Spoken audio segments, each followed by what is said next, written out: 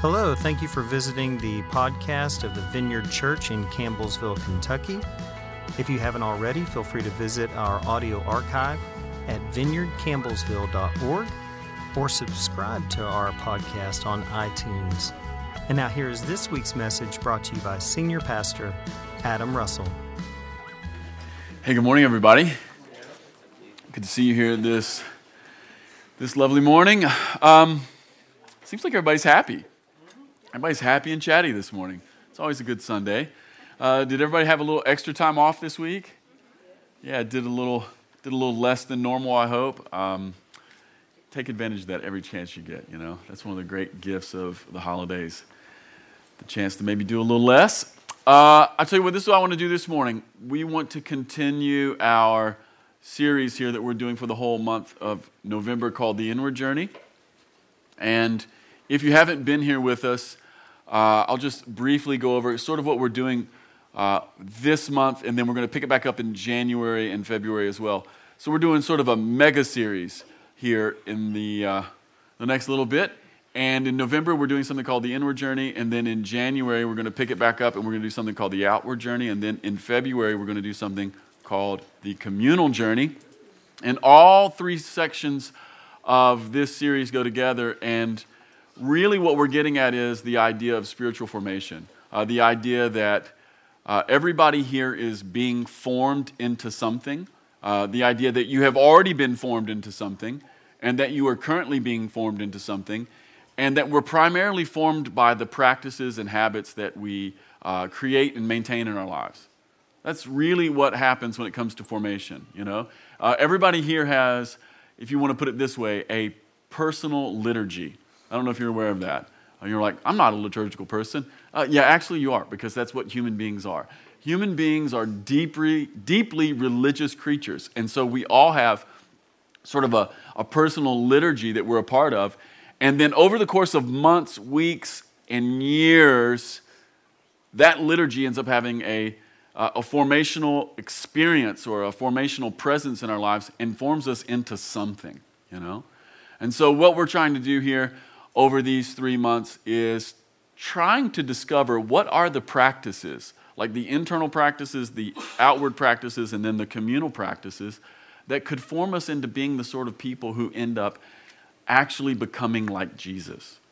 Because here's the thing, no one will become like Jesus on accident, you know? No one will just sort of fall out of bed in the morning and then 10 years later become more like Jesus. That will not happen. Sad to say. It takes a bit of intention. It takes journeying with the Holy Spirit. It takes journeying with Jesus in sort of an intentional manner in order to become the sort of person who's actually like him. So what we've been doing this month is we've been doing this idea of internal journeys. And what are they? Well, the internal journeys were like contemplation and meditation. That's what we talked about the first week.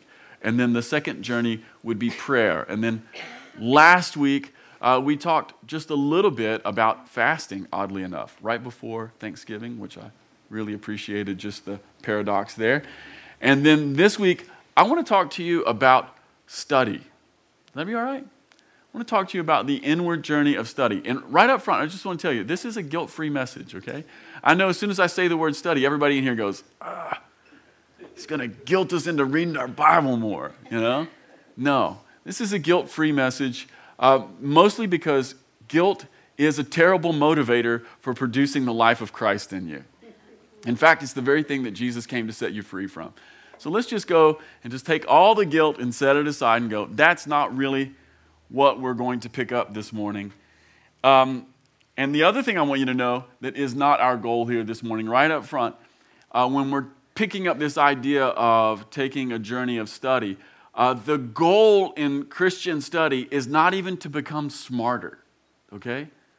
The goal is not to become a more academic person who can, you know, who can slice and dice the minutia of theology better. You know, that's really not the goal. The goal is not that by the time you're 50, every person in here would be a proficient lecturer on the nature of God and what he's doing in the world. That's not it. And the other thing I want you to know here as well is here at the Vineyard, we're not against the academic. We love the academy. But the point of Christian study is not that you or that every person who's decided to follow Jesus would become an academic. That's not the point. The study that I'm talking about here is something slightly different. Here's what I want to talk about when it comes to study this morning, and especially when we're taking up things like spiritual formation. In the most general sense, here's what true study is all about. And not just spiritual formation, but I believe all true study. All true study is about having the courage to follow your curiosity. I think that's what real study and what real learning is all about. It's the courage to doggedly follow curiosity and wonder. So what does this mean when we apply it back into a spiritual formation context? Here's what I think it means. I think it means allowing our curiosity and our wonder to be fixated on Jesus. I think it means allowing our curiosity and wonder to be shaped by God. That's what I think. So true study, I believe, is actually taking up wonder. I don't know about you guys, but every few years, I wake up to a new bit of wonder. This might even be a good exercise for you this week. Review your life and go, what are the things that I have been fascinated by in my life? You know? And maybe like chart them down or write them out a little bit. Does anybody else have that sort of practice, just even as I'm saying this? Has anybody noticed that every 3 or 4 years you just kind of become fascinated by something else? Yeah, I do. And you know what happens when I become fascinated with something? I study it. You know? And it's not even like somebody told me to do it. Several years ago, I still remember it. It was like, I think it was 14 years ago. It was at the beginning of a new year, and I told Heather, you know what I'm going to do this year? She says, what? I said, I'm going to learn about wine this year. I got fascinated by wine. And in the course of becoming fascinated about wine, I started studying wine. And nobody told me to study wine. No one put a gun to my head. No one said there's a test to be passed. No one put any of these sort of like external pressures on me. It was just internal. I became fascinated by wine and started studying it. I started reading books about it, started drinking it. I started reading everything I could find out about wine. I started learning geography and history, and I learned regions and subregions and producers and makers and techniques. And now I know all this sort of like useless wine jargon. Why? Because I became fascinated with it, you know? And then a few years after that, I became fascinated with hunting again. And I don't even know why this happened, other than it just did. I actually still remember the day. One afternoon, Justin called me and said, hey, I'm not doing anything today. We should go hunting. I'm like, dude, we should totally go hunting. At this point, I hadn't been hunting since like I was a kid. And we went out, and it was sort of a rainy November afternoon, and within 30 minutes, he and I both shot bucks. And we had them on there. It was a fascinating moment, right? And all of a sudden, this wonder re-entered my life. I'm like, why have I been inside for so long? Like, what am I doing? And so then after that little bit of wonder woke up in my life, I started reading about hunting again. And not only reading about hunting, but like reading about how to cook those suckers. Because it occurred to me a few years ago, you know, the most free-range, organic, grass-fed meat you can get on the planet is the wild stuff running around in the woods, you know? Yeah. You know, it's better than anything that's at Kroger. And so then I started studying, how do you make this into something that respects the value of what it actually is, right? And I started finding all these dudes who could like make it into something amazing. Where did that come from? That's just curiosity and wonder, right? Yeah. Where does true study come from? It comes from that place. That little bit of spark. So I followed my curiosity. And so that's what it means in a spiritual formation sense. It means having your curiosity and your wonder turn to Jesus, or to let Jesus be the object of your wonder. All right, we'll come back to this in a minute. I want to read you one brief little passage out of the Bible this morning. This is Romans chapter 15. All right, this is just verses 1 through 4. And the truth is, it's kind of not even what we're talking about this morning. But verse 4 is really kind of wonderful and gives us a little doorway into what I'm talking about.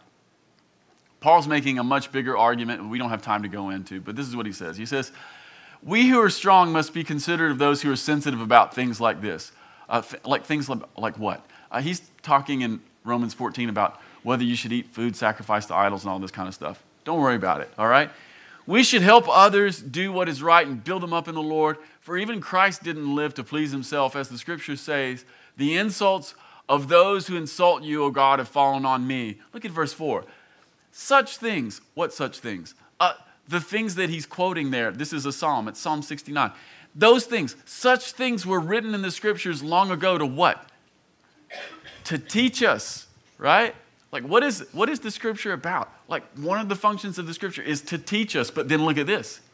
And the scriptures give us hope and encouragement as we wait patiently for God's promises to be fulfilled. All right, verse 4. Very, very important. There's something about developing a life of study and devotion to the scriptures that does two things in particular for us. Two things in particular. The first thing it does is that it teaches us. So if you just get some sort of a life of study going in your routine, if you get some sort of a life of study, especially as it relates to the scriptures, you will be taught. You will be instructed. The second thing it does, though, is maybe a bit more profound, and it is this. It gives us hope and encouragement. So to come into contact with the scriptures is actually doing a deeper excavating work, and it is creating in our lives the possibility for real hope and real encouragement. No, we'll get to that in just a moment. Let me ask you this question. How many of you understand that there are levels of teaching? Or there are levels of learning? Put it that way, right? There are levels of teaching. There are surface levels, and then there are deeper levels. And here's what I mean, especially as it relates to the scriptures. You can handle the scriptures even a little bit, and you'll immediately learn stuff. You know, if you just read the Bible even this much, right away, you'll just start learning stuff. You'll get a general idea of like the arc of God's story. You'll learn the characters. You'll learn their names. Maybe a little bit of something about their personality. You'll learn places. You'll learn like important things that happen. You might learn some geography. You might learn a little history here and there. You might have your heart touched by some poetry. You'll learn things right away. Not only that, but you'll eventually, if you stick with it, you'll start to see themes. And one of the things you'll notice in the Bible is there's all these things that sort of like happen over and over, and then there's echoes of things. Like there'll be something that happens in Genesis, and then it's literally echoed through the rest of the Bible. You know, you'll start picking up on it. Can I tell you something? All of that is just surface learning. It's like putting your shovel into the ground 1 foot deep.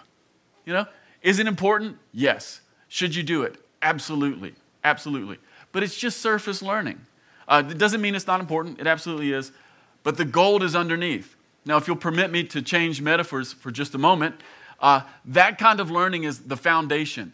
And how many of you understand that no one praises a foundation? No one goes to a building and looks at the foundation and goes, this is an impressive foundation. You know? No one takes pictures of the foundation and sends them home to their parents while they're on vacation, right? No, the foundation's purpose is to hold something up on top that's glorious, right? And so you got to keep building, or you have to keep digging to find the gold, or you have to keep building on that foundation for something to come out of the ground. And that's where the money is. You know? The gold of learning, or the spires of a cathedral of learning and study, they come later. Here's the other thing I want you to understand. That the gold of learning, the stuff that's deep in the ground, it's not in the pithy quotes that you may be able to form later on. You know? The really revelatory stuff that people ooh and ah over on Twitter, most of it is still just surface. It's not even the point. You know? The stuff that people ooh and ah over in sermons, 98% of it, not the point. Seriously, not the point. It's still just surface stuff. It's not even in the understanding. It's something quite different. In the particular scripture that we just looked at in Romans chapter 15, The gold is stuff like hope and encouragement. That's the gold. That's the great cathedral that could be laid upon a foundation of surface learning. The surface is the story and the details. The gold is the hope and the encouragement. The foundation is like the narrative arc and a few pithy quotes for Twitter. The gold is hope and encouragement for your soul. So this is the goal of study, to engage the Scriptures to the point that we're actually able to extract these gems from the ground. This is the part of the Scriptures, this is part of what the Scriptures hold out to us. It's the promise that if we would attend to them, there would be a reward in our souls. Did you notice that the gold or deeper learning offered to us here is in the realm of the soul? Look at that. Hope and encouragement. Hope and encouragement. See, hope and encouragement are not qualities that simply exist in an intellectual domain. And hope and encouragement are not academically perceived or experienced. They are descriptors of the soul. So part of what we have to grab hold of here is that the interior journey of study is not principally about having our cognitive abilities sharpened. It's not about being filled up with static facts, you know? It's about something more. And this is really huge. This is a part of our internal formation that will only come by study or consistent engagement with the Scriptures. If this is something that the Scriptures are teaching, then this must be something that we need to learn.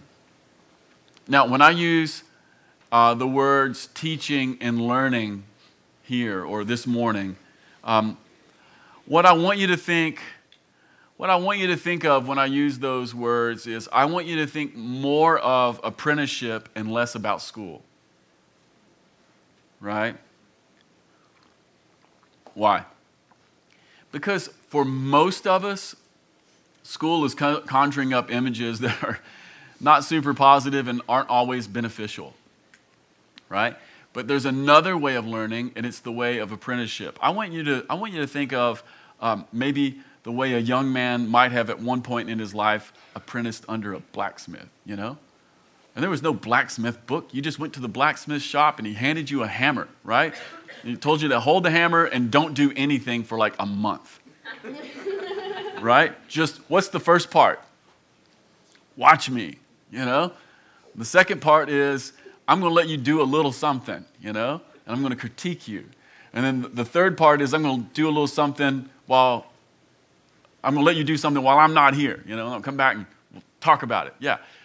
That is the idea that I want us to have when we think about engaging the Scriptures or engaging a life of study. It's less about sitting in some sort of an academic classroom, and it's more about engaging in an apprenticeship. I guess what I'm trying to say is this. Coming to church won't do this for you. You know? I think you should come to church. But coming to church won't do this for you. Listening to my sermons, it won't grow this in your life. It won't. Singing worship music will not grow this thing in your life. I guess what I'm trying to get at is there's something that's available to us in the Scriptures. Hope and encouragement, and honestly, a longer list than that. Stuff that happens in the soul. It's available to us in the Scriptures, and it is, if I can say this way, it's a doorway into these sort of gems that is literally not open anywhere else. You know? There's not a sermon that will give you what consistent like life of study and apprenticeship in the Word of God will do for you. There's not a worship song that will do it. There's not a meeting, and God knows there's not a conference that will do this for you. You know? It just won't happen. Okay, so how do we start? How do we start? How do you build a life of study? How do you build a life of study? I think the best way, and we've already mentioned this, but I just want to underline this like 100 times. I think the best way is to follow your curiosity. Follow your curiosity. Let your wonder and your curiosity be formed by God. That's the starting point.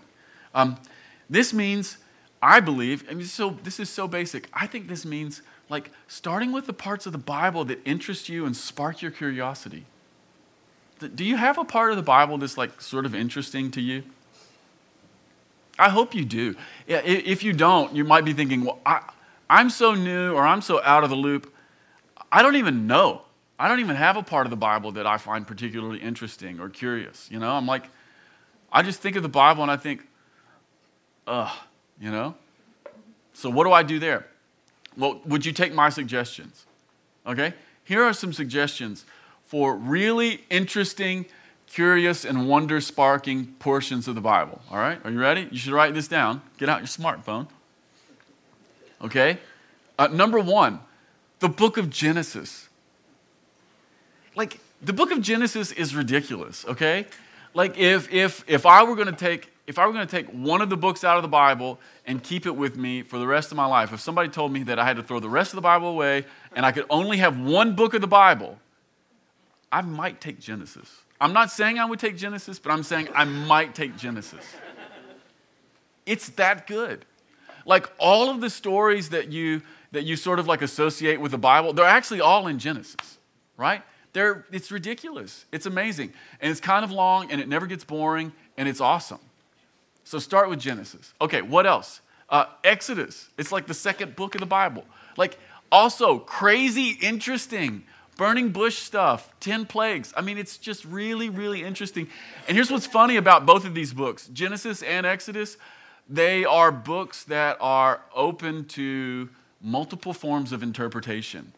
Which, by the way, once you start feeling the liberty to interpret them many, many ways, the interest and the wonder goes up profoundly, you know? There is a way of reading Genesis and Exodus that's like very flat. It's just like a story. It's like, well, God made it, and then people ruined it, and then they built a tower, and then they all spoke in another language, and then Abraham, and then Joseph is in a pit, and then there's a burning bush, and then there's plagues, and there's frogs. You know, you could read it like that, but then there's this other way of reading it that we don't have time to go into here.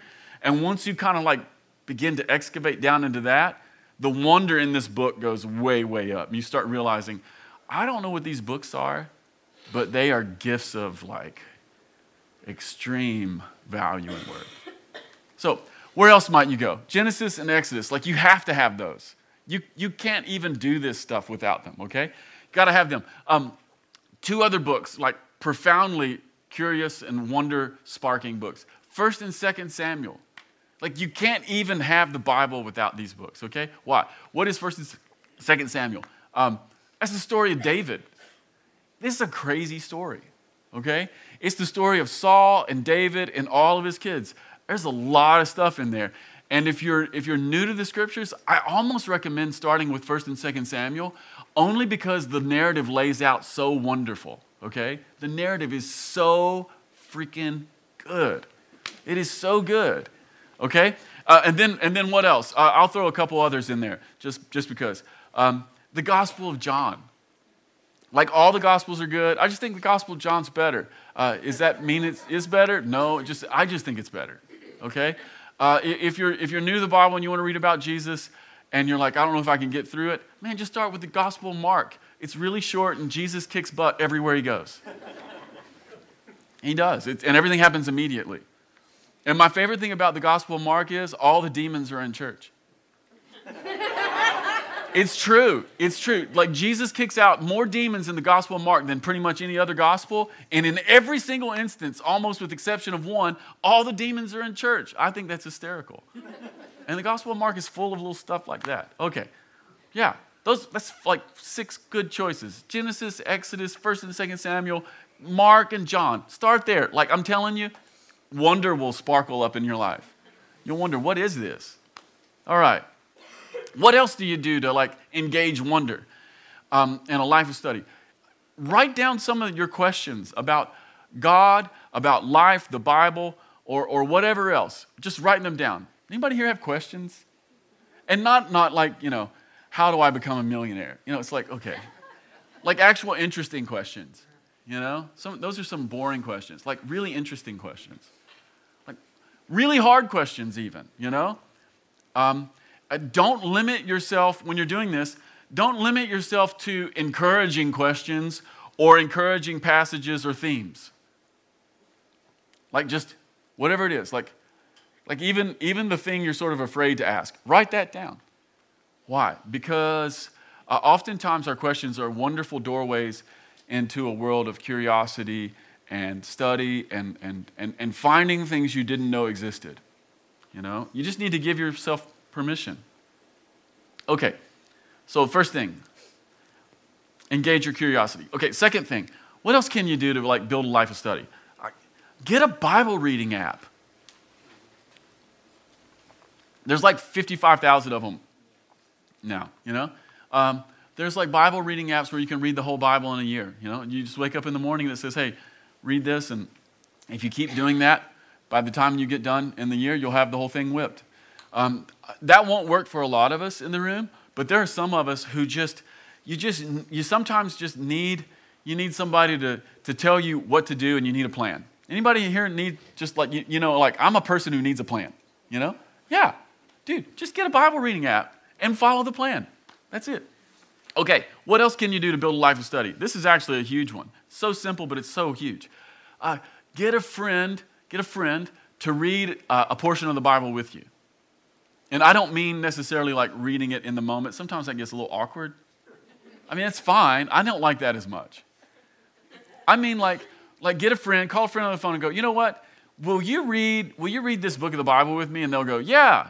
And then, hey, can we get together once a week and then we'll just talk about that book of the Bible together? Can I tell you something? There are lots of people here at this church who've been doing this for a long time, and it's not even a part of our official home groups. They're rogue, okay? Yeah. It's amazing how reading the Bible, even with one other person and talking about it, especially if the other person is an open, generous, and free person who's not afraid of your questions or your own objections with the Bible, and you can engage some conversation there, it will spark more wonder. Because invariably, another person will always read the text different than you. It's great. Again, to be slightly autobiographical here, there's a text thread on my phone. There's a couple of them, but there's one in particular. It never stops. Isn't that right, Ray? It literally never stops. It sometimes drives my wife crazy. Yeah. She's like, who's texting? I'm like, you know who it is. Okay. But there's this text thread, and it never stops. And the text thread is a lot of different things. It's a lot of different things. But one of the things this text thread always is, every single week, there will be some explosion about some portion of the Bible, nearly every single week. And what's funny is how life-giving and affirming other people's reading of the same text is. You want to have a life of study? Don't do it alone. Don't do it alone. Okay. What number am I on now? 1, 2, 3, 4. Number 4. Building a life of study. Occasionally, this is just occasionally, depending on the sort of makeup of who you are, occasionally read a little theology. And don't go for don't even go for the easy stuff. Occasionally pick up something that's a little intimidating. Why? It is really, really surprising how many beautiful moments of formation are contained in books that we thought were for other people. Yeah. I can't tell you how many times this has happened in my own life, And it doesn't mean that you have to even read the whole thing. Get a theology book and read it for a week. And then after a week, if you're like, you know what, that's probably maybe enough, that's fine. But come back to it at some point. Let me tell you one book that's a perfect example. Now, you may eventually get this book and think, this is crazy. But one of the most surprising books I ever read, and it is theology, and it is beautiful, and it made me cry, and it made me laugh for joy, is a book by this guy called Moltmann. Everybody say Moltmann. Doesn't that sound official? Yeah. Anyway, it's a book called The Crucified God by Moltmann. I just can't even recommend this book enough, okay? Why? It is filled with wonder. It is filled with wonder. And at the end of The Crucified God, you might even be like, I don't even know if I believe everything that Moltmann says. Well, that's fine. That's not even the point. I will promise you this. If you attend to this book even a little bit, it will make you love Jesus more, and it will make you feel more included by God than you have ever felt in your life, especially if you've been a loser, you know? Yeah. I mean, it's kind of the point of the whole book, The Crucified God. It is that Jesus Christ has 100% always and forever identified with the least, the lost, the losers, the people who have ever been killed, the people who have ever been murdered, the people who have ever been overlooked, the people who have ever been shamed. This is who God is for us. God is not a king on a throne who's bossing people around. God is the most vulnerable person on the universe who became naked for your benefit. I mean, it is a book that will stricken your heart with goodness. Okay, occasionally read a little theology. Okay, no, I don't know what number I'm on now. 5, thank you. If you want to build a real life of study and keep the wonder going, here's a good one. Occasionally read or engage with people you don't agree with. It's really, really easy to get locked inside of theological echo chambers. You know? It's really easy to get accustomed to a particular line of thinking. And that can get really boring. We need to engage. I think one of the things America needs more than anything right now is engagement with people they disagree with. You know, and not just shouting matches either, but like actual engagement with people they disagree with. You should read somebody from the other team occasionally. You know? In January, I got John Calvin's Institutes. That's these giant books. Okay, anybody here know who John Calvin is? Okay, John Calvin, like one of the most famous theologians who's ever lived, 500 years ago, major Reformation guy, you know? Anybody here ever heard of Calvinism, the ism that was named after him? Anyway, I profoundly disagree with Calvin on almost everything, okay? Almost everything. And I spent a good portion of the first half of this year reading the Institutes. And you know what? I still disagree with him on almost everything. But you know what? I learned some stuff. And here's some things I didn't know. I didn't realize how devotional John Calvin's writing style was. One of the things I've come away with after reading the Institutes is, okay, theologically, I don't agree on a ton of stuff. But you know what? There was something in this man that was deeply and profoundly touched by Jesus, and he wrote every word in love and devotion to Jesus Christ. Like you can feel it in the text, right? I was so touched by that. Yeah. Man, engaging people we disagree with, this is especially important in an internet age where we can find endless supplies of content that agrees with our current worldview. You know, if you on the internet right now, if you don't ever want to be challenged, you don't have to. You know, you can find preachers and articles, and you can find news sources that always only ever agree with you. It'll be destructive for your soul. We actually need engagement with the other. Okay, probably need to pick up this question because it's important, especially if we're talking about building a life of study. Some of us in the room are thinking, oh, this is all great, Adam, but this sounds boring. It's great. But what about boredom? I think that's the word that keeps most of us from becoming people of study. Because we associate the word study with like school, you know? And a lot of us are not school people. Some of us here are school people, but probably half or more people in the room are not school people. Like you went, but you're like, I'm not a school person, you know? Okay. And so some of the boring thing comes from we assume study means reading as an assignment or that there's some sort of a test coming. Well, I just want to tell you, the good news is there's no test coming. There's no multiple choice test coming. There are no multiple choice tests in heaven. It's not going to happen. Okay, so we can just let that go. And study doesn't have to be a middle school classroom either. If for no other reason, and I think this is really important, like Christian study is ultimately, it's a place to have a meeting with God. The Holy Spirit wants to reveal God to us by any means necessary, and one of his favorite places and ways is the scriptures themselves. So a better approach to study, rather than a classroom, is it's more like meeting with a friend.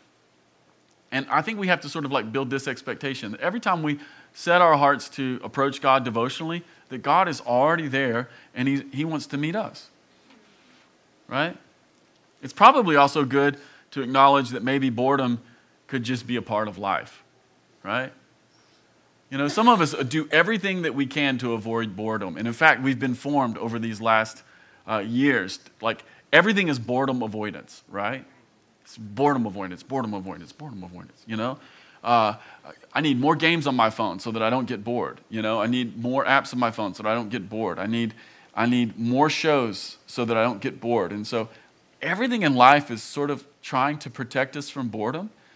And what if we just sort of acknowledge that boredom is a healthy and good portion of life that will eventually happen to anything that's good that we really love no matter what? Like, it's just, what if that's part of the rhythm, you know? Right? Man, some of the things that I love most occasionally become boring. Like, I really love playing guitar. And occasionally it's just really boring. You know? Just get sick of it. I love talking about sports. And occasionally it becomes boring. Here's what I've noticed about boredom. I've noticed that boredom for me comes from two different places. Number one, it comes from being married to one approach too much. You know? It's like, well, I've got my way, you know? I've got my way, and this is how I do it, and this is what I do, and I just do it, and I just keep doing that. Yeah, if we become really concretely anchored in one approach, like too much, it will eventually become boring. I know that this happened to me in prayer. Prayer just became I was avoiding it because it was so boring. And my spiritual director said, well, why are you praying like that? He said, how are you praying? And so I told him how I would pray, and he goes, well, why are you doing that? I'm like, what do you mean? He's like, change it. And here's what's funny. I had been praying one way so long, I couldn't even creatively think of another way to pray, right? And so I said, well, you tell me how to pray. And so my spiritual director gave me a new way to pray, and it was like very simple. And he just said, hey, do this. And so I'm like, man, that's great. Because occasionally I have to make so many decisions. I don't want to make any decisions anymore. I just want somebody telling me what to do. And so he gave me like a way to pray. And listen, all it was just a new way into the same house, right? But it made all the difference. I got rid of my old approach, a new way of doing an old thing. Yes. Yeah. Boredom comes from being married to one approach too much. Okay, the second place that boredom comes from, for me anyway, it comes from becoming too deeply entrenched in challenge. I have to explain this just a little bit. Okay, if true study has to do with following your wonder and following your curiosity, how many of you understand that eventually your wonder and curiosity will take you to a place that's challenging? You know? How many of you have ever been to like a planetarium or something and you were like, this is beautiful, and you get all filled with wonder and you're like, I'm going to read a science book, and you say, you're like, God, this is hard, right? It's like, I just want to see the movie, you know? I don't want to know anything about physics anymore. Just give me the 30-minute movie with the pretty pictures, you know? Yeah, that's one of the things that wonder will always do, is it will take you to a place that's challenging. And if we stay in challenge land too long, sometimes we will disengage. It's actually not boredom, but we'll call it boredom. And really all it is that it's so challenging that we need help to get through the challenge, and we don't have anyone there, so we call it boredom and we leave. That's what happens to me, right? Yeah. I know that when it comes to like being a Jesus person or a Jesus apprentice or someone who's trying to like have something of a life of study, like my wonder with God and my wonder with Jesus has led me down certain paths. I've followed them, and then you get down a certain path, and then you realize, oh, I have all kinds of questions. And so like I'm excited about the questions. And then I begin to dig in on the questions. It's like, this is really fun. And then all of a sudden, I get into the deep, deep waters, because all the questions go to very deep waters. Let me just tell you, they always do, right? And then you get stuck there and you're like, I don't know how to, I'm saying, I kind of know how I got here, but I don't know how to get out of here, right? Yeah, and if you stay there for too long, you'll call it boredom, when really what you need is a guide in that place, right? Yeah. Again, another reason to build a life of study, but not as a solo event. It's got to be with other people. Because some people know how to get you out of those moments. Okay. Becoming too married to approach or too deeply entrenched in challenge. Too deeply entrenched in challenge. Here's what's really interesting. Here's the huge paradox. If you don't have an approach to study, and if there's no challenge eventually or occasionally in your study, guess what will also happen? You'll get bored. Yeah. So if we go in those directions too long or too far, you'll get bored. And if we don't have them, you'll get bored. So what do? I'm just going to let you guys figure that out. Because I don't know what you do about that. I'm just telling you what it is. Okay. What's the lasting key, though, for building a life of study? I think the lasting key is to read the Bible with Jesus. I want to read another scripture to you. If we can put this up. This is Luke 24. Got to read the Bible with Jesus. Sort of a famous story. This is the Road to Emmaus stuff. Jesus has been crucified. He has been resurrected. These two guys don't know it. We'll pick the story up there. That same day, two of Jesus' followers were walking to the village of Emmaus, 7 miles from Jerusalem. As they walked along, they were talking about everything that just happened. What? Jesus being killed. And they don't know he's back alive, okay? And as they talked, they discussed these things. And then Jesus himself suddenly came and began walking with them. See, that phrase right there should spark wonder and curiosity.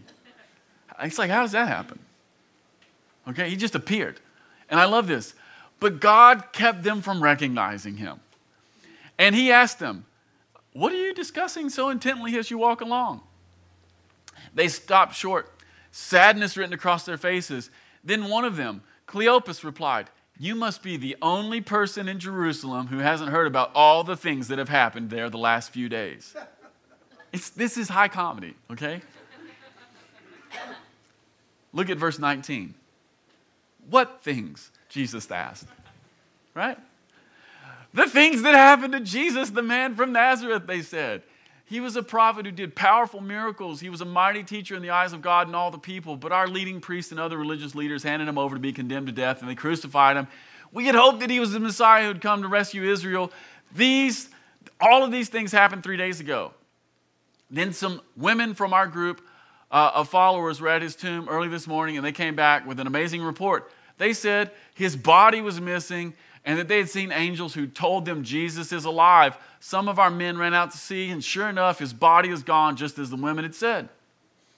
Then Jesus said to them, you foolish people, you find it so hard to believe that all that the prophets wrote in the scriptures? Wasn't it clearly predicted that the Messiah would have to suffer all these things before entering his glory? Then Jesus took them through the writings of Moses and all the prophets, explaining from all the scriptures the things concerning himself. And by the time they were nearing Emmaus and the end of their journey, Jesus acted as if he were going on. But they begged him, stay the night with us since it's getting late. So he went home with them and they sat down to eat.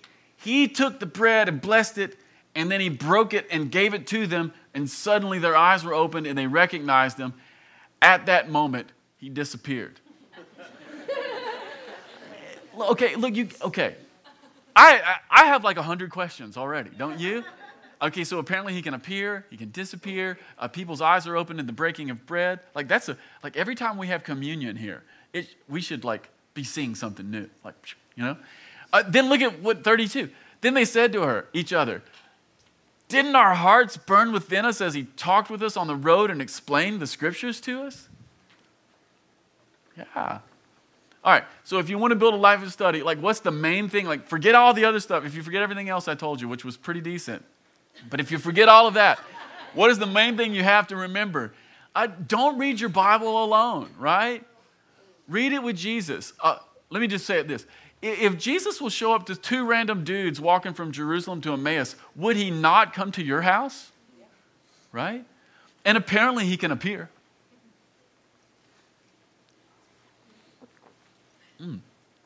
If those guys got a burning heart, could we also have burning hearts?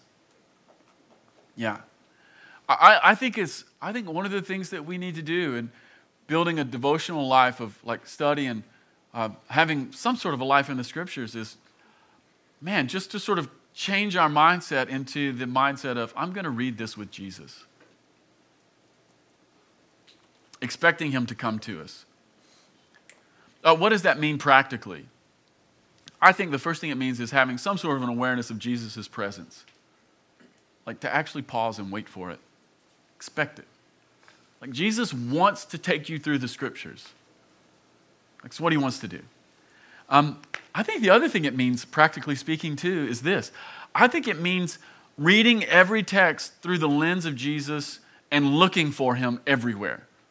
And I'll just tell you, there are some Bible scholars who will tell you don't do that. I just want to tell you, as your pastor, don't listen to those Bible scholars. Look for Jesus everywhere. I used to get in trouble in Bible school all the time because I would be reading the Old Testament and I would see Jesus. You know, there'd be echoes of Jesus, and my Bible professor would tell us, don't do that, you know, like it was illegal interpretation. That's foolishness. Find Jesus everywhere. Look for Jesus everywhere. Look for Jesus in Genesis. He's there. Jesus is in Genesis. Oh, here's one place he's in Genesis. I mean, he's all over Genesis. Here's like my favorite spot that he's in Genesis. Okay, so in Genesis, there's this story. There's a lot of stories. There's this one story, and there's this dad, and the dad had a bunch of sons, but he had this one son who was his favorite son, right? And he gave him the best coat. And his brothers got jealous, and they all beat him up, and they threw him out to die into a hole, and they sold him to slave traders in Egypt. You know, you could just read it. That'd be like, you know, if we just read it, that'd be just like one surface level reading. You know, we could just read that and go, oh, it's Joseph, you know, and that's Joseph in the coat of many colors, right? But if you want to get down to the gold where the hope and the encouragement is, you kind of have to let Jesus read that with you, and you have to realize that Jesus is his own father's favorite son. Am I right? Jesus is his father's favorite son, who came to his brothers, and his brothers what? Rejected him, right? And they beat him up, and they didn't just leave him for dead; they actually killed him, right? But the father would not leave him in the hole. Joseph was literally laid into the ground, right? When you read in Genesis that Joseph was put into the ground and was brought out of the ground, you have to hear Jesus. You have to hear Jesus. You have to read it with the Lord. Yeah, there's echoes of Jesus all over this book. Yeah. We have to build a life of study, and in order to do that, we need to expect that the presence of Jesus would be with us in the reading and in the study. And we also have to look for Jesus everywhere. I mean, we could play this game all day long. And here's the other part. It's always anointed. Like, when you start doing it, it's all, you feel it. It's like, oh. Yeah. This is ultimately one of the reasons I believe the Bible. Because nobody could put a book together like this. You know? You couldn't do it. Like, if you were like, I'm going to write the most brilliant story ever that's going to be religious text, and it's going to have more literary tie-ins and be such a beautiful representation of this thing I'm trying to say, you would never be able to write it. You would not. You'd write something beautiful, it'd be amazing, people's hearts would be touched. It wouldn't do this. Okay. Amen? So I've been a little long today. I'm sorry, guys. I'm sorry. Please accept my apology. Are we good? All right. Hey, stand up this morning, and if you're on the ministry team, come on up. Thank you again for stopping by the podcast of the Vineyard Church in Campbellsville, Kentucky. If you'd like to keep up with what's happening here at the Vineyard, you can follow us on Facebook, Twitter, or Instagram. Until next time, peace to you.